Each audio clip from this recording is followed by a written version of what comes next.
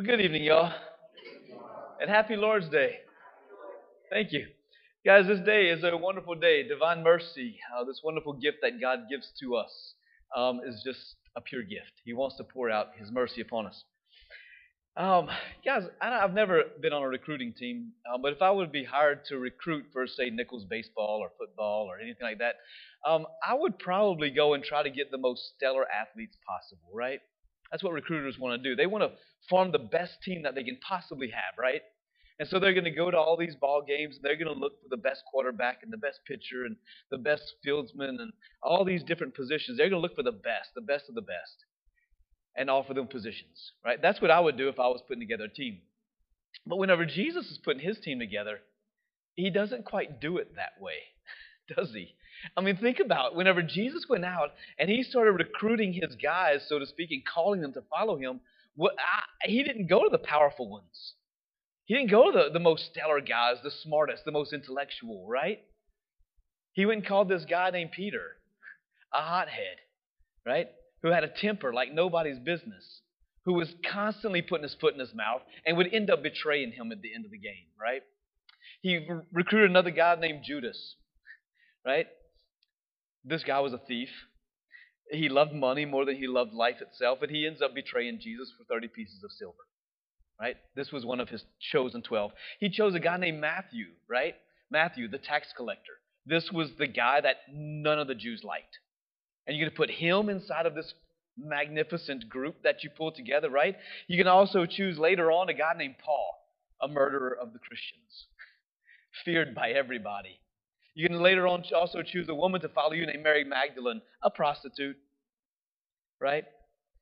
You're going to follow, a few years later, a guy named Augustine, a very brilliant guy, but a hottie, a guy that was the life of the party, had a kid outside of wedlock, and then has a conversion and from paganism and becomes Catholic and becomes one of the greatest doctors of the church, by the way. He's going to call another guy who's going to be bullied growing up as a kid. He's going to end up getting into some toxic relationships and getting very confused and very lost and going on some wayward paths and going all over the place, and ends up calling him to be a priest. Bing, bing, bing, bing, bing, bing. Right? He doesn't choose the sharpest tools in the shed, guys. Right? This is the way that God calls. He doesn't call the most brilliant, most perfect ones that he goes, man, I did a good job on this. Well, let me get him to be part of my team. No, he calls all of us of every walk of life. He's calling you and he's called me. And you've responded. You're here today. You don't have to be at Mass. You're here. Why? Because God is called and he wants us to follow him. And so I want to focus on Thomas today. But we've got to realize that in the first part of the gospel, Jesus comes to the apostles. They're locked up in fear, right? That's what it says in the upper room. They're locked up in fear. And Jesus, although the doors were locked, this is the resurrected body of Jesus. He pops in and out of places without having any sense of boundary or walls, right? All of a sudden, poof, Jesus is right there in the midst of them, though the doors were locked. And the first thing he says, now if I was the apostles, I'd be pretty darn scared. Why? Because all of them, except John, they hightailed it out of there whenever Jesus went to the cross. And then whenever the women came and told them that Jesus had risen, what did all of them, including John, do? I don't think so. They doubted. They all doubted Jesus' resurrection. And all of a sudden, Jesus is standing in their midst. Poof. I'd be like, oh no. Right? And what's the first thing Jesus says? Peace be with you. Those are good words, y'all. Right? Good words to Jesus to say to us, peace be with you. And he says it a second time. And then he gives them divine authority and divine power to forgive sins. This is where the sacrament of reconciliation comes in, right? Why do Catholics go to a priest for confession? Because Jesus said so. Right here, John chapter 20. Who sins you forgive, they're forgiven. Who sins you hold bound, they're hold bound. And Jesus breathes on them, giving divine authority, divine life upon them to forgive sins. Right? But I want to focus on Thomas today. Because Thomas, to me, he fascinates me. Right? Thomas was one of the 12. Right? He was one of the chosen 12 of the apostles.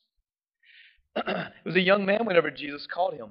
And he's really the twin. That's what it says. Thomas, one of the 12, also called the twin, right? I don't know why he's called the twin. Did he have a twin brother? I'm not sure. But I seem to think that the twin is me and you. We're the twins. We're Thomas. What do I mean by that? Well, let's just check out Thomas's life and you'll see I saw in my life a great reflection between me and Thomas, right?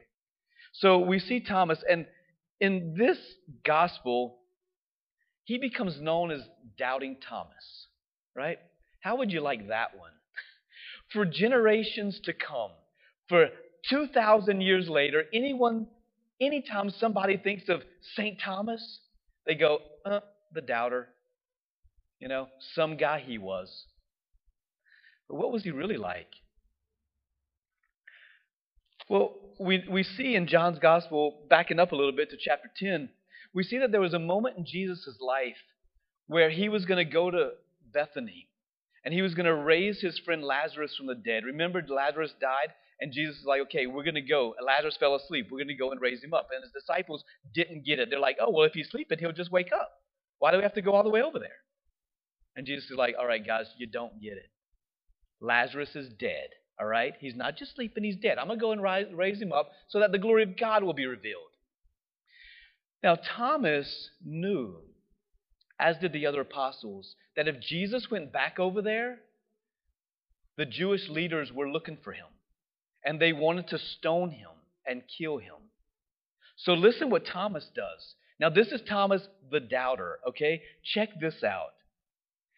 Whenever Jesus says this, Thomas, called the twin, said to all the fellow disciples, let us also go, that we may die with him. That's Thomas. At this point in Thomas's life, he's like, wait, okay, if Jesus is going and he's going to probably be killed, guys, come on, all 12 of y'all, let's go. We're going to go die with him. Like, this is the fire that Thomas had. Thomas wasn't some wimpy old dude that didn't want to accept things and pitch the fit when things didn't go his way. Thomas had a fire and a love inside of him for Jesus that above all the other 12, he was ready to go and die with Jesus. All right? This is Thomas the man, the young man who had a mission and he was called and he was going to lay his life down. Right? And so Thomas was on this awesome relationship with the Lord, ready to die for him. All right? And realize this too. The very next sentence, once he says that, it says, now then Jesus came and found Lazarus had already been dead. Now, what they're missing is the journey. What happened from that moment to a full day's journey from where they were all the way to Bethany? Those 15 to 20 hours of walking. What was going through the 12 apostles' minds? Thomas, let's go die with him. All day long. I wonder what the conversations were like. Was there just this crazy silence? Was this fire inside of them of yeah, we're marching and we're going to lay our life down because Jesus is going to be killed when he gets there? What was that part of the day like for them? We can only imagine it, right? But this, I wanted to show you, this is the heart of Thomas, a powerful man who loved Jesus, who was a friend of Jesus. And now fast forward, Thomas at the crucifixion flees like all the other ones except for John. He leaves. He doesn't go die with Jesus. He abandons him. And then all of a sudden, 3 days after the crucifixion, everybody is talking about the resurrection of Jesus and that he appeared to them and that he breathed on them and he gave them divine authority to forgive sins. And he showed them his hands and he said, look, I'm here. It's me. Peace be with you. And what does Thomas do? He wasn't with them. Thomas had separated himself from his brothers. Think about that for a minute. That was the church that was gathered, yes, in fear, but they were still gathered together as brothers, holding on to what they thought was the right thing to do. But they were afraid for their life. But Thomas separated himself from his brothers, and he got away from the church. And Jesus goes and he appears to the 12, to what was 10 then. And they tell him, hey, he's appeared. He's alive. He was there with us. And Thomas goes, I tell you guys, I'm not going to believe that he's risen unless I put my fingers in the hands of his nails and put my the whole hand inside of his chest on the wounded side. He wants to put his entire hand in there and tickle his heart, I guess. I don't know what he wanted to do. But that's crazy. That's crazy talk. And you would think, God, poor Thomas, you're so upset. You know, titty baby, why can't you just accept that Jesus is risen and stop complaining that everybody else saw him and you didn't? Why can't you just believe? I'm sorry. Hey, right. I just said titty baby in a homily.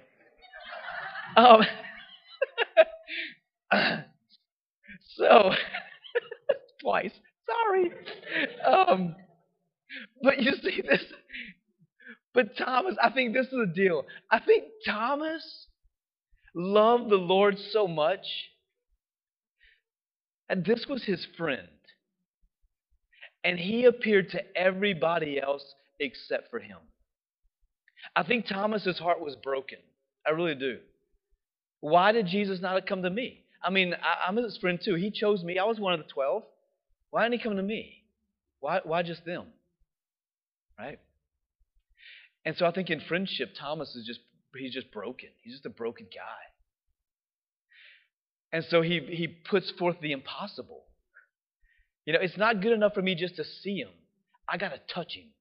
I got to put my hand right inside of his side. I want to become one with him. And like that's incredible.